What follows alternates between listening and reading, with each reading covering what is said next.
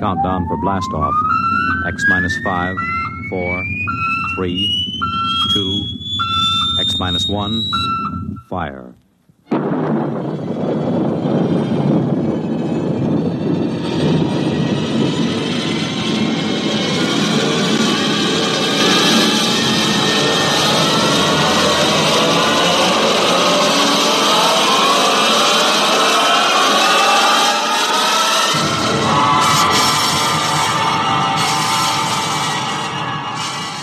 From the far horizons of the unknown come tales of new dimensions in time and space. These are stories of the future, adventures in which you'll live in a million, could be years, on 1,000 maybe worlds. The National Broadcasting Company, in cooperation with Galaxy Science Fiction Magazine, presents X minus 1.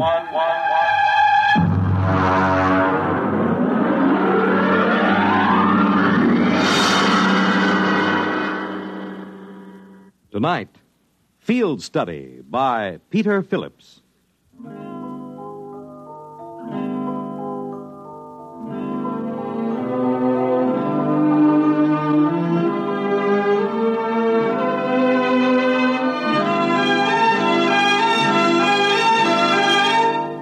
You might put down that newspaper for just a minute, Frank. Oh, of course, dear. Say, this is good coffee, honey. Now, what is it going to be? That's what I want to know. Overtime or that big night out you promised me? Well, I just can't say for sure, honey. I'll phone you during the day. Look, you've been working on that Mitchell embezzlement for 3 months, day and night. Now that it's over, I think you'd want to celebrate. Well, I do, dear, I do. But I don't know just what this new assignment will involve. Oh, this is it. This is absolutely the end. You can change your job or change your wife, Frank. Oh, no, I thought I honey. married a man, not an accounting machine.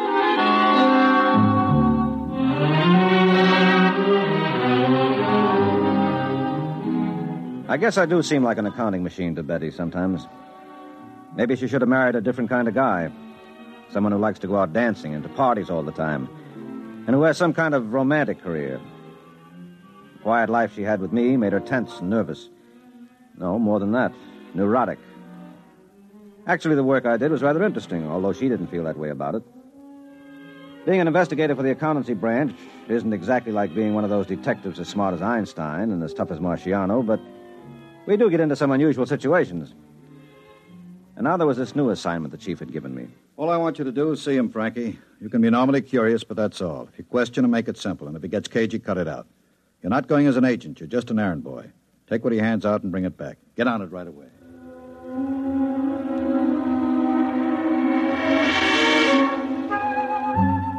Although I got there early, the waiting room was filled with about 40 people. 40 people who seemed to have everything from Parkinson's disease to muscular atrophy. In 40 years, I'd never had anything wrong with me but a postnasal drip, but I was prepared with the symptoms of an obscure ailment. I didn't have an appointment, but I had hardly sat down when the receptionist came over and ushered me into the office. I'll be with you in just a moment. Please sit down. Thank you. This is good of you, Doctor, but I was perfectly willing to wait my turn. Oh, I'm entitled to use my own discretion. You're an interesting case. And please don't call me doctor. In the healing profession, that title's reserved for those who have taken the Hippocratic Oath. My name is Trancor. Mm-hmm. You said I'm an interesting case. How do you know about my case? You've never seen me before. My receptionist has intuitive diagnostic ability. Now, what are your symptoms? It seems you should be able to tell me. Well, let's say the recital is part of the treatment. But if you'd rather not bother, just take this capsule in water. But this is ridiculous. How do I know? You don't. I make no claims. You can take the capsule or leave it. How many tokens, how much money do you have with you? Now, listen, Doctor. No, I'm not a doctor. How much? Oh, about $50, I suppose. Well, give me $25 for the capsule, which you take on faith. If you take it, well? All right, I'll take it.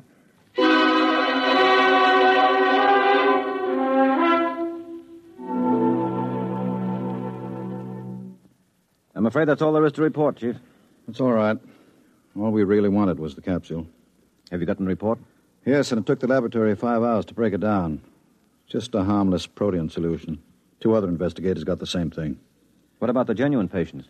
They get a solution of water and a vegetable dye. They're both useless, but when he spots an investigator, he tries to give our lab man a headache. Well, if he prescribes useless medicines, can't Trancor be booked for fraud? How? He doesn't make any claims for the blaster thing. How come he's on our level? Why the accountancy branch?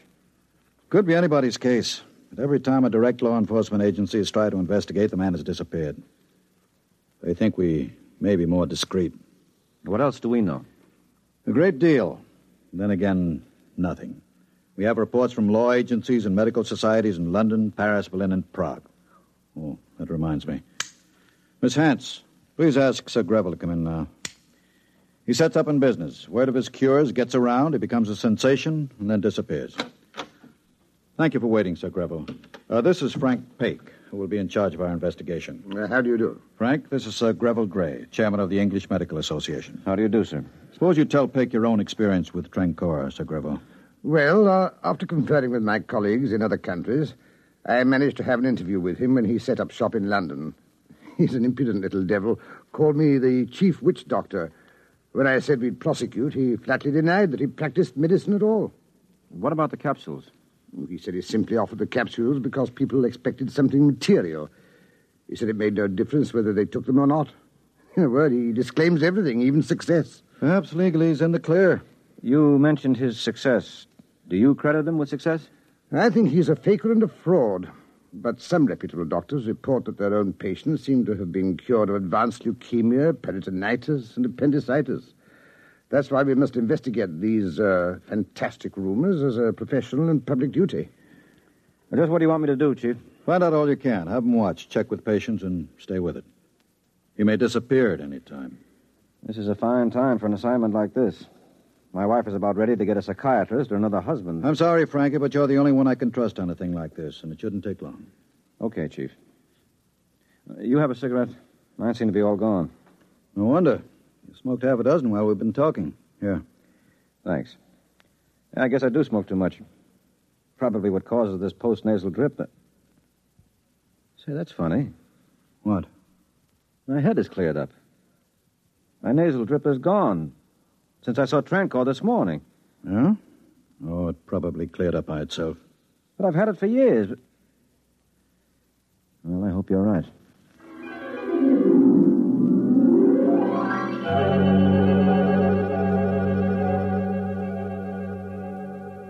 Oh, look, sweetheart, I know I practically promised, but I can't make it tonight. I've been hearing that over and over.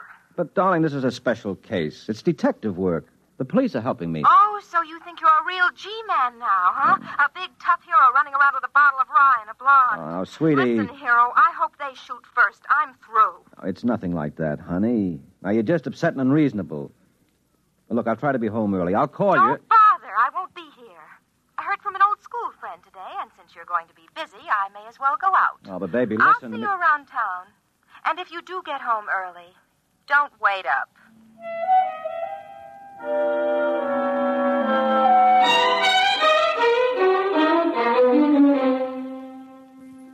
I was alone in the office all evening, thinking about Betty, thinking about Trancor. I remembered Betty's crack about a bottle of rye, so I called the liquor store and had them send up a pint. Every now and then I got a call from a detective saying they were still watching the office. Then there was a call from another detective saying that he had picked up Trancor at the entrance of the office building and trailed him to a hotel just off Broadway. I took down the number and was about to leave when the first detective called again. He said they were still waiting at the office door and that there was still no sign of Trancor. I didn't try to explain. I didn't want to think about it. What could I say? That he flew out the window? I took another drink of rye and went to the hotel. As I got there, a figure came out of the building. I wasn't sure, but I followed him. Good evening, Mr. Paik. How are your nasal passages? Fine, thank you. Yes, they're better. Walk with me, won't you? But first signal your policeman that he needn't follow us. All right. All right, now tell me something, will you? Am I mad? No, you're more sane than most. Your higher critical centers are momentarily dulled by fatigue and alcohol, giving full rein to your intuition. An endearing quality when allied with imagination. The saving grace, indeed, of your race. You're from India, aren't you? Trancor is a good Indian name.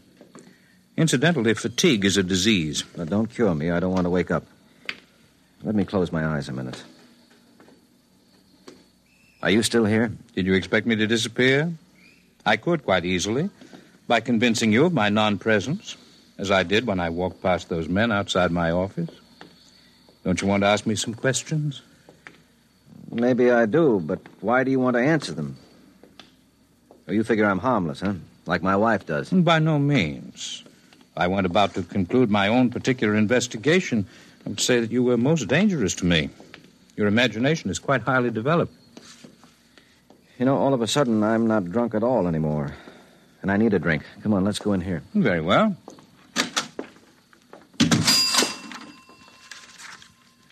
A double rye, please. The same. Oh, just leave the bottle.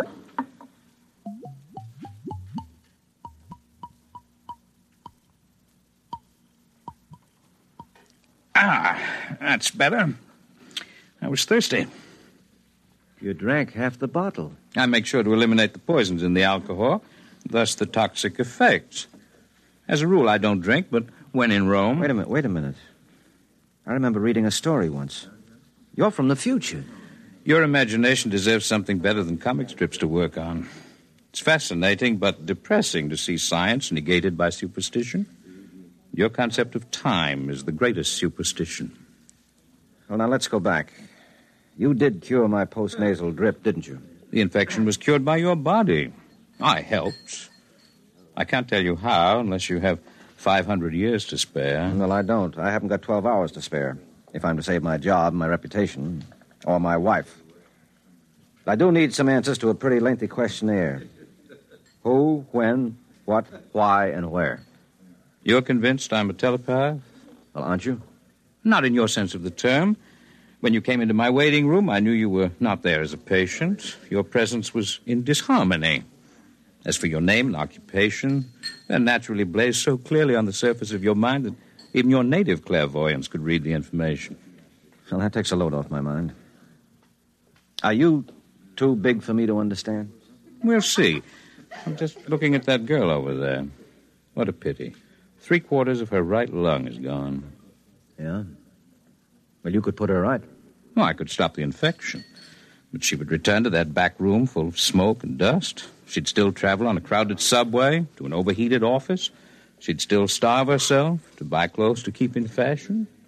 I don't have a cure for those things. Well, that's the first time I've heard you admit you have a cure for anything. What are you, Mr. Trancorn? A healer. That is my profession. Why do you bother to do anything? Even a healer must eat, you know. And field research is expensive. Of course, I could obviously earn sufficient of your tokens for subsistence by gambling. But that would not be ethical. You could teach. What? Run afoul of your witch doctors? Besides, these techniques have taken me 500 years to learn. Well, that's why I thought... That I was from the future? Well, I might be in terms of possibility. We are no older than you are as a race, in terms of universal evolution, but as individuals we are longer lived. The biggest single advance you will make as a race will be when you increase the lifespan of the individual. You could help us. We could, but that must be achieved by your own efforts. Are we so contemptible in your eyes? Of course not. Would we study you if you were? Our architects, our musicians, even our fiction writers do field work in this territory and write scholarly theses when they return. Anthropology, in our sense of the term, embraces all the arts and sciences. We're scholars. Occasionally, we innovate, and you benefit. Why do you want to tell me this? Frankly, I like you. You have imagination enough to control your terrestrial chauvinism, your natural resentment of being studied. It may comfort you to know that in the physical sciences, your race is considered quite well advanced. Well, thank you. And come to think of it, I do resent being a bug under your microscope. I hate it. I could kill you. But you won't. Others would. Now you understand why our visits are unannounced. It will be until all men are as essentially civilized, that is to say, non-aggressive, as you are. How do you come here? I know what you're wondering. But no, I don't have a spaceship garaged anywhere. You see, we don't travel. We we arrive. Afraid the distinction is not clear to you, but it'll have to do. Now, I must go to work. I have only 8 hours. Will you be my guide? What do you want to see? The city at play in the pre-dawn hours. I think my wife would suit you better in the role of a guide. She's playing pretty hard right now. This situation makes you unhappy? Well, yes, of course it does. I guess I'm not overly emotional, but I do love Betty. I want her to be happy. With me.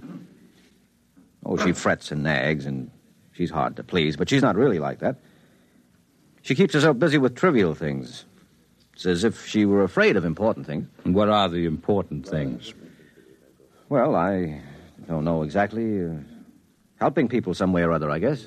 You have any idea where your wife might be? Well, there are a couple of nightclubs she likes. Could we go there a little later? No, don't worry. I promise there'll be no unpleasant consequences if we meet. But now, let's get going.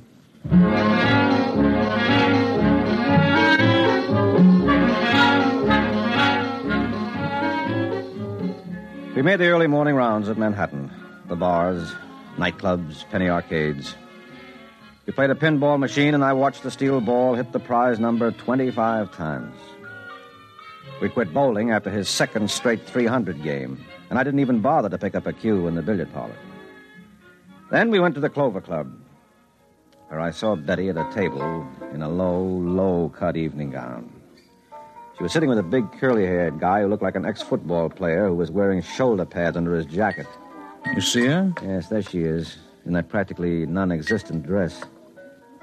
Would you consider me uncivilized if I poked that big dope in the eye? Let's go over. And remember, you're not altogether without blame in this development. You make insufficient allowance for her. You're reasonably well adjusted. She's not. Hi, Betty. Frankie, where did you come from? Who's your friend? Excuse me, please. I have to make a phone call. I think I have Frankie, please get me a cab so I can go home. Go home? All right, dear. I'll be waiting for you. Hurry as soon as you can. I mean, when you're finished with your work.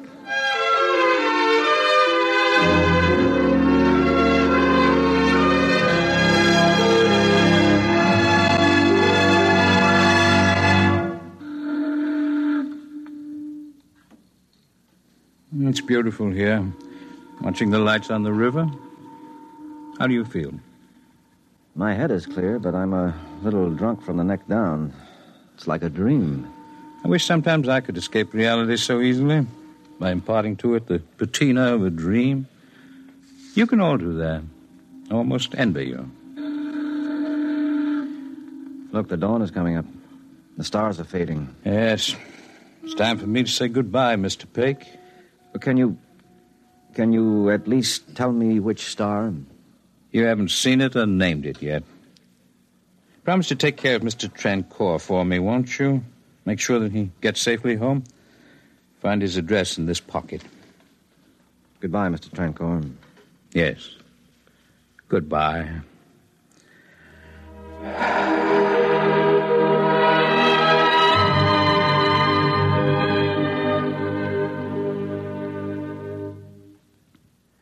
That's the way it happened, Chief. The body collapsed in my arms there on the bridge. When it came to, the man was Chandra Trancour, a second-rate doctor who disappeared from Madras 10 months ago. How do you expect anyone to believe that? Those doctors and cops can examine the poor devil till they drive him crazy, but he can't tell them anything. He has less idea where he's been these past 10 months than they have. How do you explain it? I don't. And I'd like you to hurry through my resignation, Chief. That's what you want. I want to be free to take legal action for Trancour if those witch doctors have him arrested on some phony charge. I'll take personal responsibility for seeing him home to India. You don't have to resign. I'll fix special leave if you insist on being crazy. Well, that's not all, though, Chief. You see, I'm taking an intensive 2-year course for a new career. Yes, you told me. I thought you were drunk. What's Betty going to think of a fool idea like that? If her nerves are on edge now, this is enough to drive anyone daffy. No. She's all for it. She really is. After all, a neurosis is a disease, and she met Trancour. Well, all right. Let me know how you're getting along.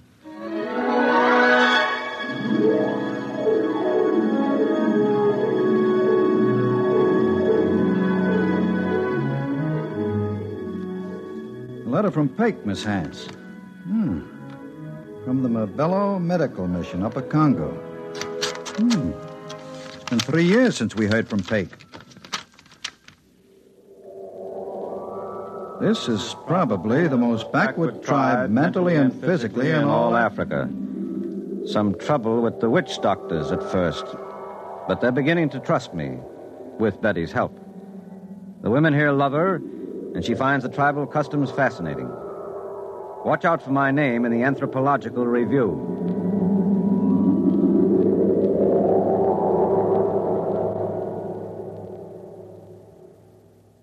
You have just heard X-1, presented by the National Broadcasting Company in cooperation with Galaxy Science Fiction Magazine, which this month features Operation Stinky by Clifford D. Simak. What is man's best friend? The answer was so vital that every possible resource that could be found had to be poured into this one great project. Galaxy Magazine, on your newsstand today. Tonight, X-1 has brought you Field Study, a story from the pages of Galaxy written by Peter Phillips and adapted for radio by Jack Wilson. Featured in our cast were Terry Keane, Les Damon, Santos Ortega, Alfred Shirley, and Kermit Murdoch. Your announcer, Fred Collins. X-1 was directed by Daniel Sutter and is an NBC Radio Network production.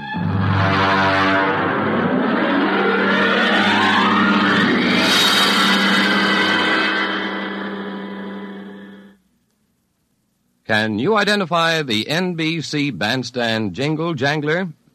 He or she is a famous personality, and you may win $1,000 if you can identify him. To enter the NBC Bandstand Jingle Jangler contest, send a postcard with your name and address and phone number to NBC Bandstand, Box 515, New York, 19, New York. Enter today. NBC takes you across the nation, around the world, with news on the hour and the hotline service all day, every day on most of these stations.